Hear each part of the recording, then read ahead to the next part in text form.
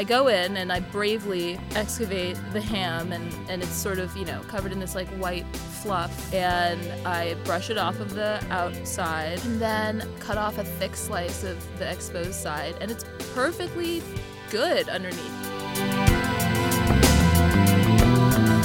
You're listening to the Taste Podcast. I'm Editor-in-Chief Matt Rodbard, here with Senior Editor Anna Hezel.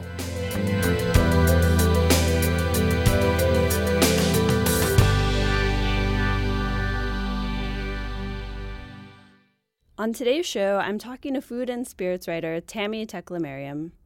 She's written for Wirecutter, Saveur, Eater, and Taste. She's also a contributing writer at Gawker, where she recently made a case for why you should buy a whole cured ham from Costco.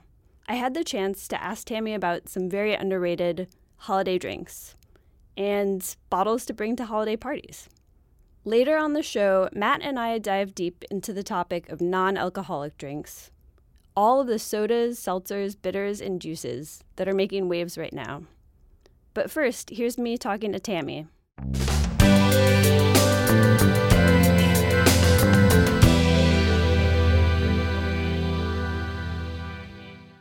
Welcome to the Taste Podcast, Tammie.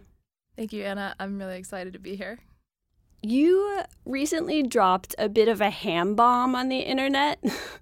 You wrote a story for Gawker, where you're a contributing writer, about why it's awesome to just own a whole leg of cured ham.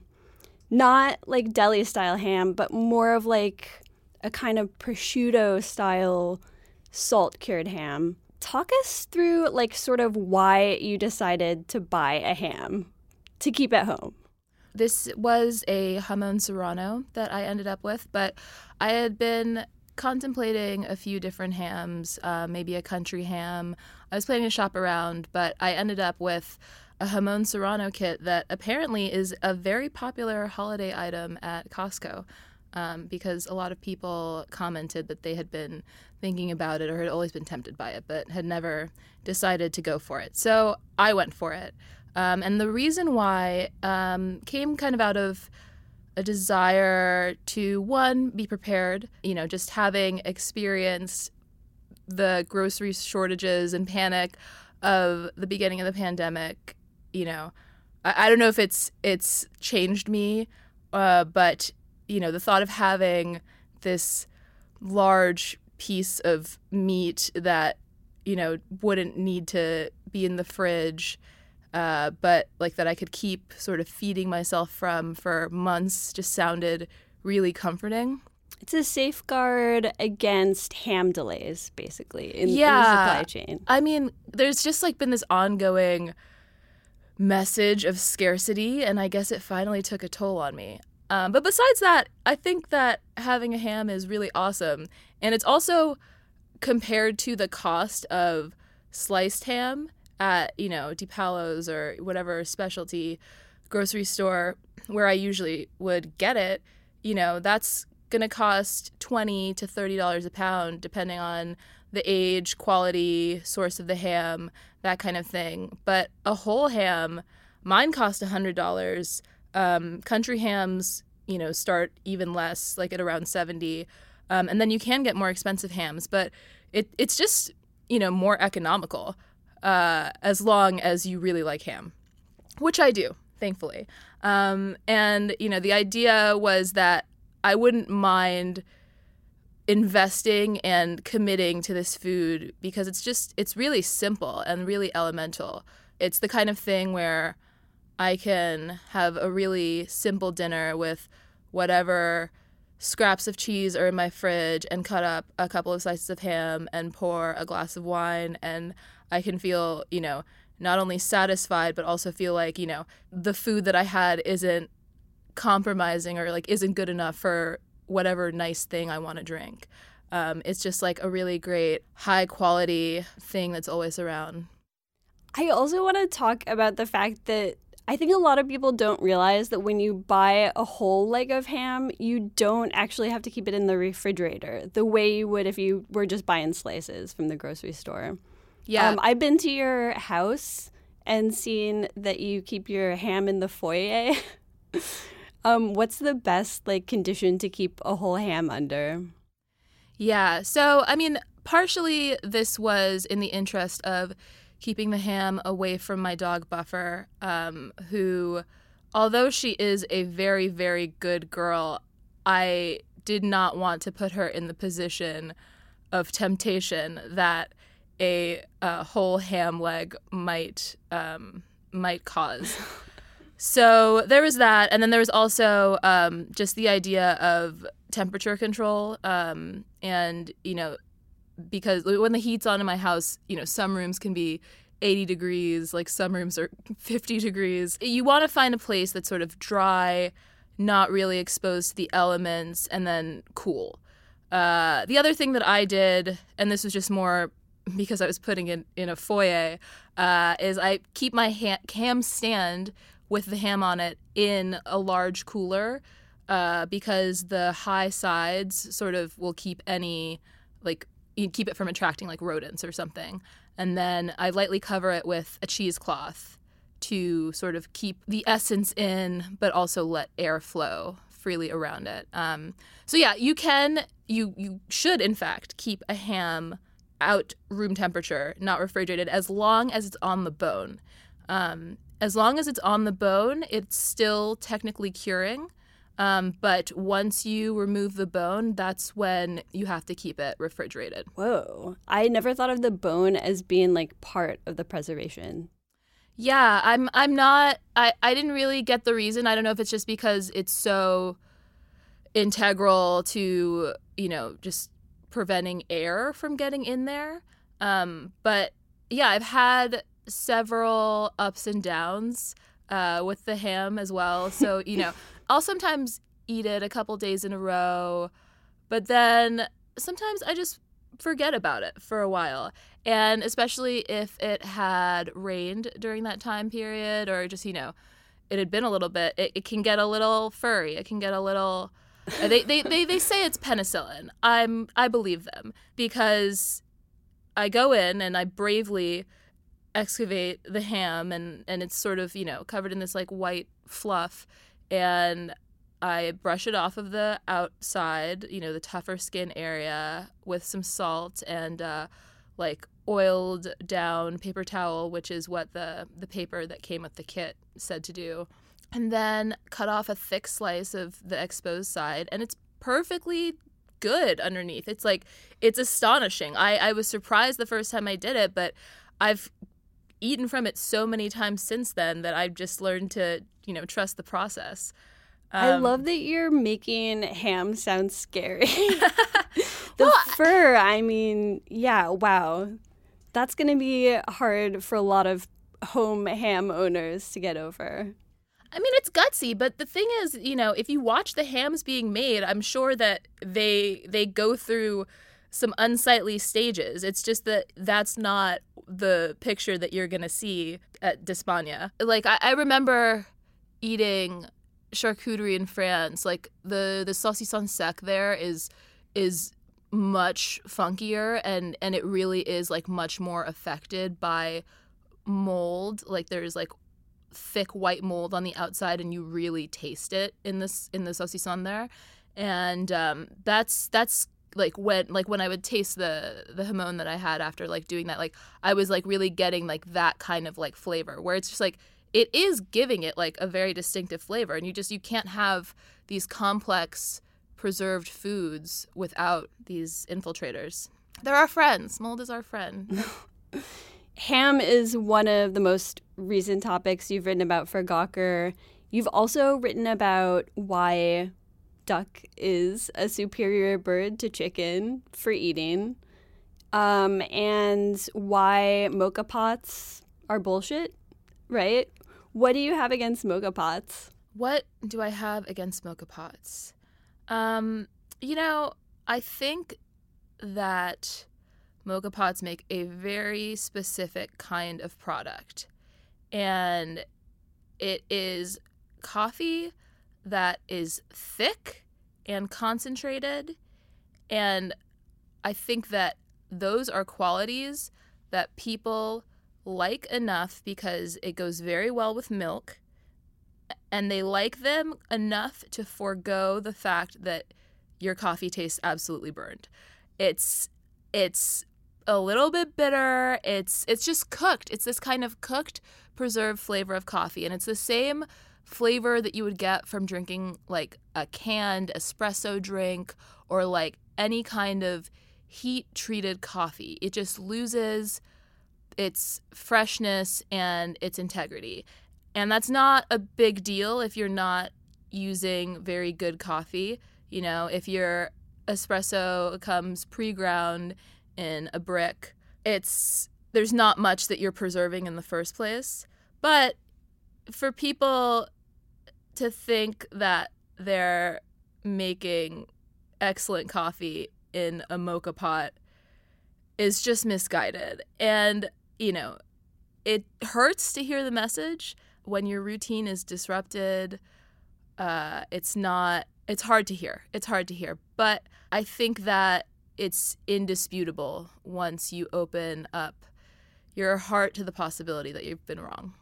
Especially because I feel like mocha pots have sort of a little bit of like a fancy European aesthetic to them, where people think they're sort of like drinking a sophisticated espresso. I mean, here's the thing, like, coffee in Europe is not really that good either. So, I mean, I think like a lot of specialty coffee is known for coming from Scandinavia, but the way that Americans experience coffee, especially like, you know, with roasting culture, the way that that is pervasive here, you really can't find that kind of quality and that kind of variety in Europe or in Italy. Like, you just don't see small roasters like that. And people see coffee very much as like this monolith, this thing that's like, if it's always the same, that's fine. So I wouldn't really look to, you know, the European ideal, like, you know, this like romantic little machine or whatever, as the best way to make coffee. It's also, you know, cultural. You know, I'm Eritrean, and when you make coffee for like a coffee ceremony, they grind the beans and they boil them in a clay pot with water. And then you let the beans kind of like sink to the bottom, and then you pour off this relatively clarified coffee from the top. And that's another like style of cooked coffee, or Turkish coffee, where it's boiled and then brought down. You know, I'm not going to say that like those things are bad, but also those coffee methods haven't been pervasive in the culture as like this sort of like romantic, like amazing way to make better coffee. There's not really anything to like drag about it. But you see somebody with a mocha pot and they're, you know, they're so pleased about it. You just want to help them. On the topic of kind of like people glorifying European stuff as the best, we're cruising into champagne season. You know, you go to a New Year's party and everyone shows up with like the same bottle of bubbly wine that, you know, they just sell at whatever the nearest wine store is. You have a lot of parties. I've been to your parties. You always have really fun, exciting drinks. If you're showing up at someone's door on New Year's, what's something that you would bring? You know, you're a wine and spirits writer. What's something that you would bring to sort of like spark a little surprise, a little intrigue? I think New Year's is a really interesting holiday for this. So I used to work at Astor Wines and Spirits, which is a really big store in Manhattan. And when you sell wine and spirits retail, you work through the holidays. So I would always work on New Year's Eve, which is one of the busiest days of the year. And they basically station us at all of the different sections so that there's always somebody to help. And for a year or so, I was in charge of the sake section. And so I was working the sake section New Year's Eve my first year. And it was shocking how many people were buying sake. And not just as, you know, a matter of like filling in some kind of blank or because they were eating sushi, but they were buying the really, really good sake. The Daigenjos and Junmai Daigenjos that are $100 to $150. And these are really special, very like live, fruity, like texturally interesting, salty sakes. And I would ask people, why are you choosing sake? Just out of curiosity. And they would say, oh, I don't really like champagne, and this is still really special. And it's true. And the other really great thing that you almost always get with sakes at this level is that the packaging is gorgeous.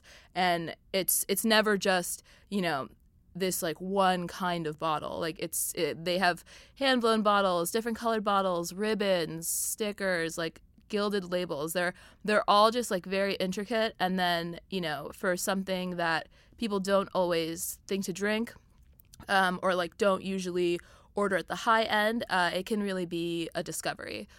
So if I wanted to surprise somebody, or like really give them something special, I'd bring that. But it's definitely like $100 type proposition. That's such a good tip. I love that. When you're working at a wine store like Astor, how do you the demand for sparkling wine must be so crazy around the holidays. Do you just have like extra refrigerators in the basement to keep things cold? Like, how do you even deal with how many people are just like stopping in to buy Prosecco? Yeah. I can't remember if they were just backing up cases, because the thing is also like the store is just packed with product everywhere. So I think they people just restock constantly.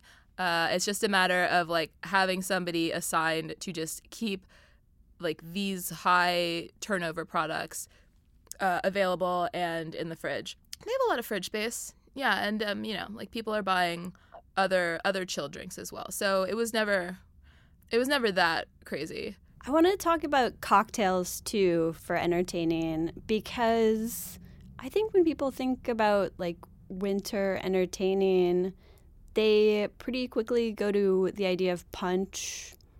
It seems like sort of the default holiday drink. But what are some of your favorite cocktails or like batch drinks to make when you have people over? I really like Dave Arnold's technique. Dave Arnold, ex Booker and Dax, ex Conditions guy. Do we need to introduce him more? I don't know. People can Google Dave Arnold, cocktail guy. Cocktail guy, every bartender's favorite bartender.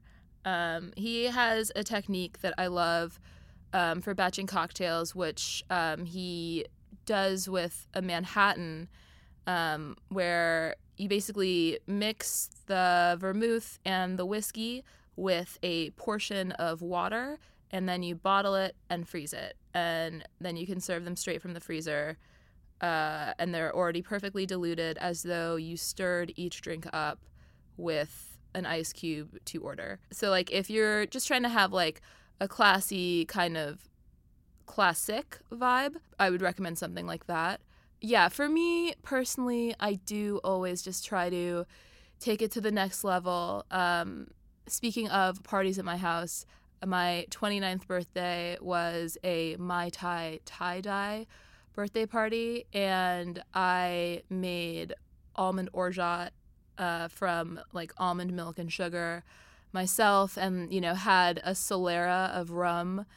So I just asked all of my guests to bring a bottle of rum, and I had this Carlo Rossi wine jug, and I was just putting in every bottle of rum, because typically Mai Tais are, the recipe will have 5 different kinds of rum in it, because you're trying to like achieve this like crazy balance. Solera is like a really fancy, nice way of describing a Carlo Rossi jug full of every rum that all of your friends showed up with.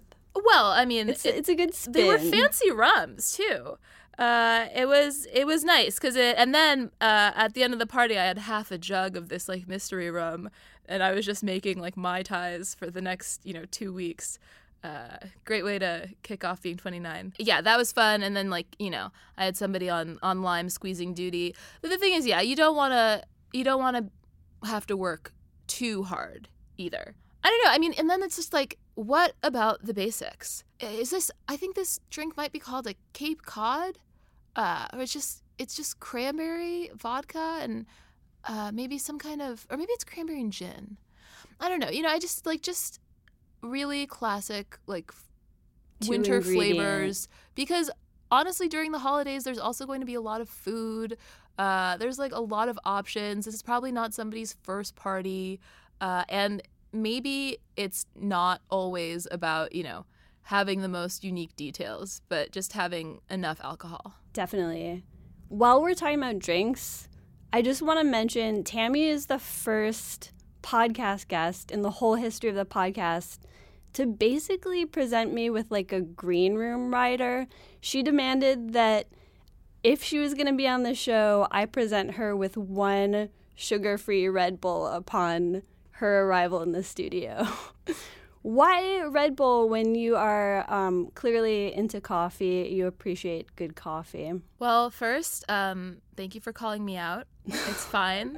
It needed to be said. Someone needed to call you out. I just thought that was the treatment that I could expect at Taste. And you got me the Red Bull, so it was. I am actually getting back into Red Bull. I never really had a Red Bull phase early on. I think, I've always been a coffee person, but I had an inkling that because I'm not in the habit of leaving the house to go to Manhattan at this time of day, that I would probably be lagging on my way over here and wouldn't have a chance to make my typical 5-minute pour over process this morning. And I was right. It's hard when you care about what your coffee tastes like to drink any old cup of coffee. I wasn't sure, what options I would find in this part of town, where which is basically the Wild West to me. I was just like, oh God, like I would rather drink a Red Bull than drink Starbucks for sure. I would rather drink a Red Bull than drink La Colombe. Yeah, it's hard for me to find a cup of coffee that I'm gonna want in the wild. It all comes back to your coffee snobbery, to your superior taste in coffee. Yeah, I've been drinking coffee since I was a tiny kid. So I'm allowed a little bit of critique. I've noticed recently you've been posting a ton of TikTok food content on Instagram and Twitter. I don't really watch that much TikTok, so I'm not in this whole TikTok food world. What do you love about watching people cook on TikTok? Well, for one thing, the TikTok numbers are so enlightening because, in regular sort of sanctioned food media where people are chosen to do videos, like you see, maybe like one outlet will have a video that gets 1 million views, and that's really, really high.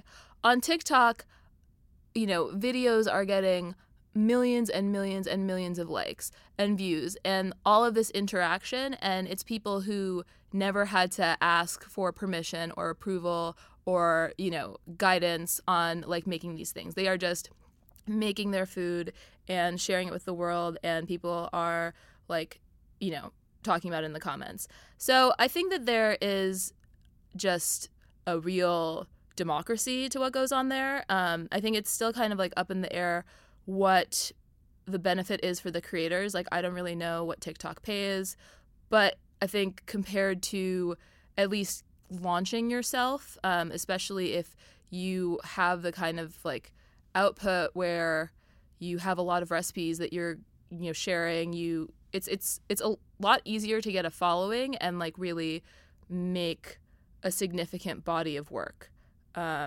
Especially because it's so easy to consume everything. Everything. The maximum length of a video is only going to be 3 minutes, whereas people who make videos for YouTube, those are much longer. You get longer intros, all of this stuff. So TikTok is really a great way for all kinds of cooks to become known and for their recipes to be shared. I actually wanted to shout out one of my favorite creators who I've only been following for a couple of months, but it looks like he's gotten 50,000 more followers since I started following him. His name is Akram Cooks, and that's Akram _Cooks. But he cooks Yemeni food, which is so interesting to me because I've always thought of Yemeni food as maybe like 50% of what Eritrean food is, but it's also still not that well known to me. So he cooks these dishes that seem so familiar to me at first, and then they diverge in ways that I'm not expecting. And I'm just and I've never seen these recipes before either. Like they are, it's a type of cuisine that is not really discussed, hasn't really been featured anywhere, or gets discussed in a short way, but it's not as thorough as what he's doing. And he's got 40-50 videos on his page, and it's a really complete introduction to this cuisine. Also, his food looks amazing. Definitely check him out. That's awesome. And that's the kind of video content you're not really going to find on a Bon Appetit cooking channel or some of these other popular YouTube channels. It's a way for people to not have to deal with the requirements or, just like the hoops of being in, print media or like web media. And you think about all of those things, speaking English, being able to like pass an edit test, knowing the right people, being in the right place. Like there are grandmothers making TikToks in like remote villages with millions of views. And it's just so much more exciting. And I find it hard to watch other food videos at this point. Also, some of the lack of high production value feels really candid and like sort of intimate. It feels like you're sort of cooking along with someone while you're watching. Yeah, and oftentimes you see recipes without ingredients listed. You're just watching an edited take of somebody cooking something, and you just identify what they're doing, and you sort of just like clock it. And oftentimes there will be no recipe. There is no accompanying blog. There is no like place to get the information. And so it's a lot of times it's just like a very visceral way of learning.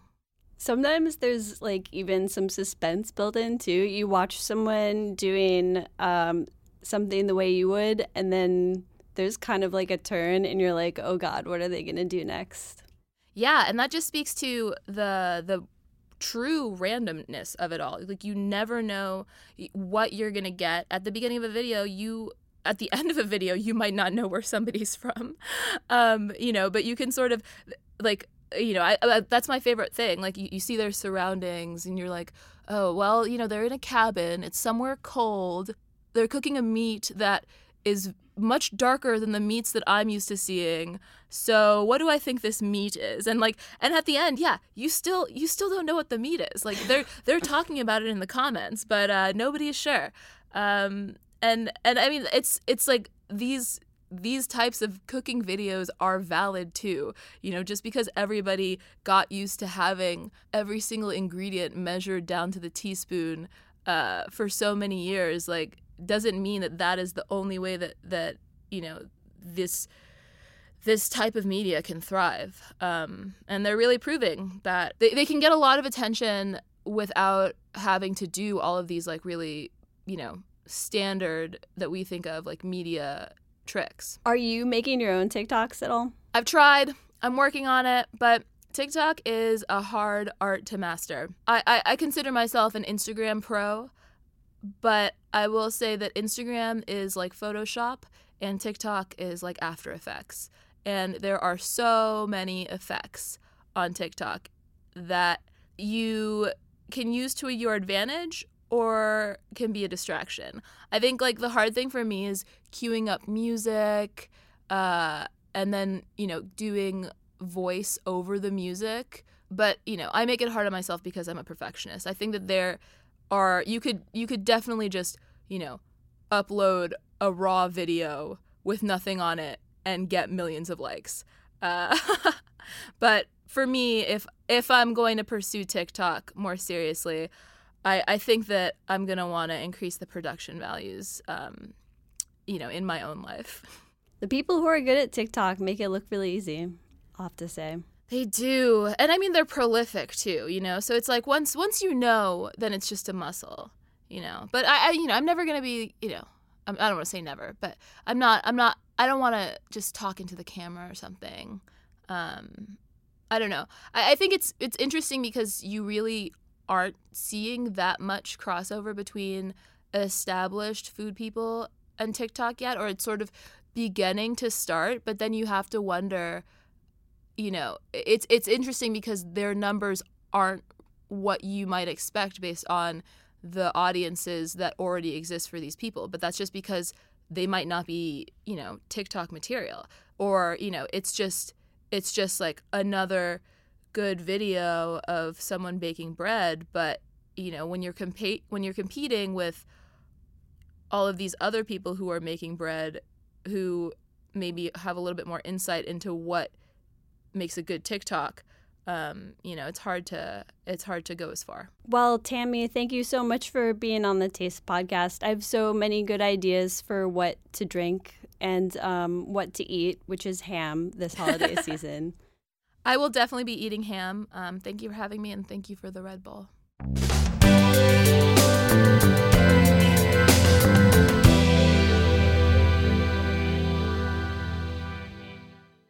So, Anna, this time of year, there's always a lot of talk about drinks, winter cocktails, winter beers, and figuring out which bottle of bubbly to buy for New Year's Eve. Yes, it's on everyone's mind, but also, like, whenever I have a party, one of my first questions is, like, what are the non-drinkers going to drink? Right, and I'm one of those non-drinkers, and I have to say that oftentimes... we're getting into the NA cocktail conversation right now. Let's just go for it, okay? Let's just go for it. I love conviviality. I love celebrating with food and drink. Cooking is a big part about my love of food is celebrating with people. It sounds corny, but it's true. So when you extract alcohol from the celebratory drink, oftentimes the host or the bar or the restaurant is trying to make up for the booze with something else.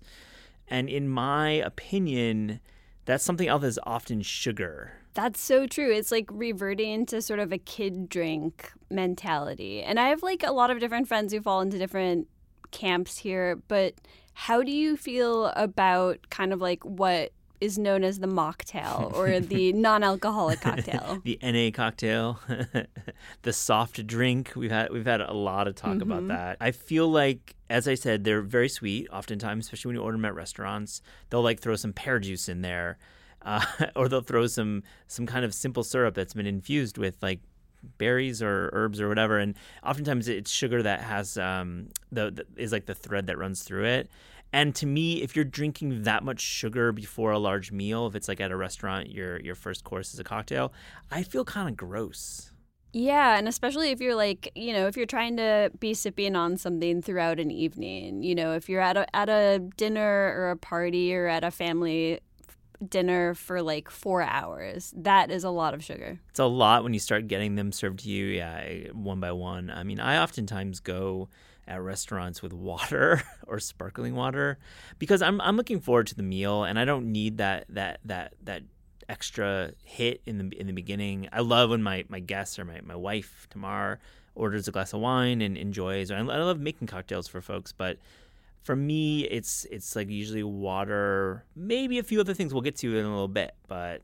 So, okay, I've been to a few restaurants lately that have actual whole sections of the menu dedicated to non-alcoholic cocktails.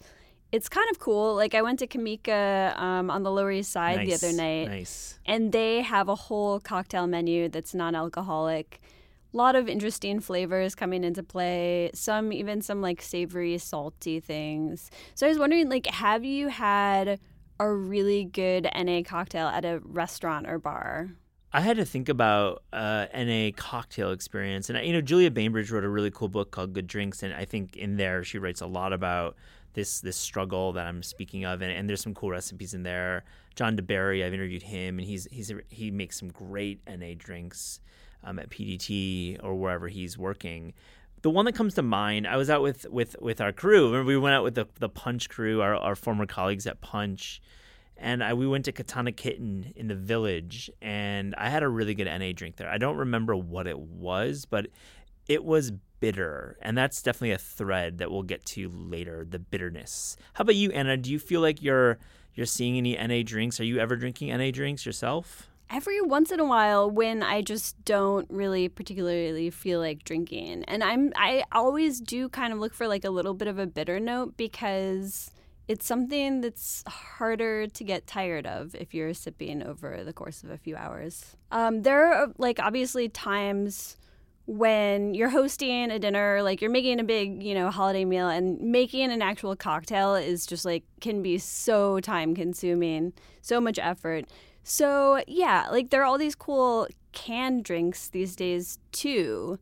Like sometimes, you just buy a 12-pack of LaCroix and call it a day. But like there's some kind of interesting like sodas and ready to drink things popping Totally. up too. I'm Team Spindrift, just FYI. Oh, yeah. LaCroix, LaCroix is not really in my fridge. Just going to say that. But honestly, Anna, you bring up a really good point about the ready-to-drink market, RTDs, when it comes to NA. And we wrote a story about a year ago. Emily Timberlake wrote it. Amazing writer, former editor at 10 Speed Press, focused in the drinks world and has edited some of the best drinks books in publishing. But really, when I assigned the story, I was kind of coming at it as a non-booze guy, and I was like, okay, Emily, let's talk about interesting sodas. That's what we called it, and we'll definitely link to this story in the show notes of interesting sodas. One thing that I thought was really fun is she kind of gets at the idea of like a host gift, like showing up with a fancy soda, which is really nice little contribution you can make if someone's having you over. It's really fun, and I've tried to do that myself, and I'll speak about a few brands I like. It's funny how sometimes they land and sometimes they don't. I was at a pool party this summer, and I brought a Casamari Club, which I'll talk about, and it didn't go so well. Nobody drank it. Except for me. So let's talk about some products. I feel like this is like what we want to do here on the Taste Podcast, give some picks for our listeners. How about that? Yeah, what should people be like ordering online before the holidays or seeking out in their local beverage distributor, grocery store, etc.? Great question. I really love this brand Camino, Kimino. I like to describe them as handcrafted sparkling juices. They're definitely not so sweet, but they're like just perfectly sweet enough. It's made with water from the Hygo mountains in the Kansai region of Japan. And the flavors are cool. They're like the things I want to be drinking. I love their yuzu, the ume, which is a plum, and the ringo, which is more of a tart apple. And Emily wrote this really cool line in the piece, and I still agree with it. Camino sodas tasted like unfiltered natural wine, but in an NA form. It's really cool. Yeah, I actually, as soon as she wrote this piece, I started seeing Camino pop up in my grocery store, and it's really true. Like, it has really, like, nice tartness, not overbearingly sweet, like a really kind of balanced sip. Love that. And it feels really nice in the hand. They've got this beautiful bottle design. I think I found my first bottle a few years back at Erewhon Market in Los Angeles. Cool. You ever hit up that place? Oh, yeah. They're taste makers. They're hilarious. I think Erewhon likely is covering my other pick, which is kind of close to home. We talk about the Midwest a lot here. We talk about the state of Michigan. And Casamara Amaro Club Sodas is a company that's based in Detroit, Michigan, and they describe themselves as making leisure sodas, which I think is hilarious. But I actually kind of call them more like slightly watered-down version of bitters and soda. Yeah, which is like such a classic, delicious combination. It's definitely one of my other go-tos. I forgot to mention at the top. I think a good bitters and soda, even if it's like Angostura, it's got that really nice color, and it makes you feel, it like gets the appetite going. And these Casamara Club sodas are based on the Amari tradition in Italy, the aperitivo and digestivo drinks that you're going to get before or after the meal. The Negroni is a really good example of one of those. And I like the Alta and the Como, which is more of a mandarin orange flavor. They come in cans and bottles. They've got a really cool design, a kind of a mid-century design. Love those Casamara Club sodas. Yeah, they're very beautiful aesthetically. Great gift to give people. So Anna, are you enjoying NA, knowing that you're more of a spirited drinker when it comes to drinking? Do you actually reach for NA? Yeah, every once in a while. So I've actually been really impressed with NA beers lately, like in Really? the last year or so. Yeah, I know. NA beers, like O'Doul's. It makes you laugh because you picture like the can of O'Doul's on the grocery store shelf that's like dusty and lukewarm and nobody's touched it in years. But there are actually all these cool breweries now making NA beers. Like Brooklyn Brewery got in on it. Mikkeller, Brewdog, Lagunitas even. Oh, nice. Lagunitas has one. I mean, Mikkeller, of course, the Danish brewing company. Yeah. Nice. And Athletic Brewing, which is like actually a whole brewery dedicated to NA beers. They're doing really cool stuff. And like especially bringing in some of the complexity and bitterness that you get from hops that doesn't really require alcohol to kind of like shine. So yeah, there are a lot of cool options out there right now. I'm really interested in this category because I've never actually had an NA beer. I mean that legitimately. I've seen the branding for Athletic, and I think it's cool, but you feel like you're getting the kind of vibe or the backbone of a beer without the alcohol. Yeah, and there's something about like, you know, standing around sipping from a can or a bottle that feels like you're kind of participating in the party a little more, maybe. You know what? I'm gonna try some. I feel like I haven't done it. I hate like the super hoppy beers. I feel like my mom says that. I don't want that hoppy beer. Well, okay, one thing that might make you a little happier is a lot of like really classic beer brands too. Like Guinness is starting to make non-alcoholic beer. What? Labatt Blue, that's some real Buffalo shit right there. Whoa, I think of Labatt Blue as hockey beer. Absolutely hockey beer. It's like what you sip during a, you know, intense hockey game. Like the Canadiens versus the Red Wings. Exactly. Have you ever been to a Montreal Canadiens game? No, I haven't. Well, I have. Let me tell you about this one. There's no game in sports like going to a Canadiens hockey game. They're serious about it there. They are more than serious. It's like going to a Ohio State-Michigan game every time, and that's in reference to a big rivalry and the most like spirited type of college football game for those non-college football fans. I went. They have cheerleaders in the audience, in the crowd for a hockey game. That seems almost manipulative to like plant them in the audience. I know. It was weird. We were like in this cheer section, and they were all there, and hell yeah, they were serving Labatt's Blue there at that game. Yeah, Weird. well, you know, you can have that experience now, even as a non-drinker. Definitely. I'm going to try it. Yeah. Let me ask you, though, like, when people do have seltzers like the only option, what are the best flavors and types of seltzer that people can stock up on? For me, I'm a Polar guy. I like Polar in the plastic bottles. I know, write the letters. Plastic's not good, but I like the Polar bottles, the plastic bottles of Polar.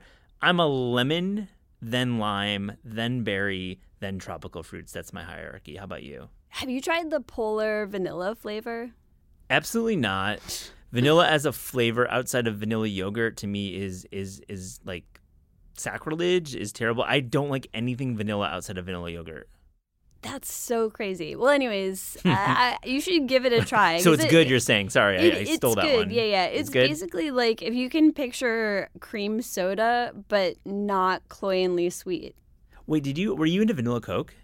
Oh, yeah, definitely. See, I love that fake vanilla flavor. That fake vanilla flavor, man, it doesn't vibe with me. I do respect these alt flavors of sparkling water. You ever have a Canfield's chocolate soda? No. All right, well that sounds gross. It's really, really, really gross, but also really, really good at the same time. My grandmother used to have them in Highland Park, Illinois, under her sink, and they'd been there for probably 6 years. And so they were aged like a fine Bordeaux, but they were flat and they were really, really, really terrible. But I remember those as a kid, and I love them. You know, the memory.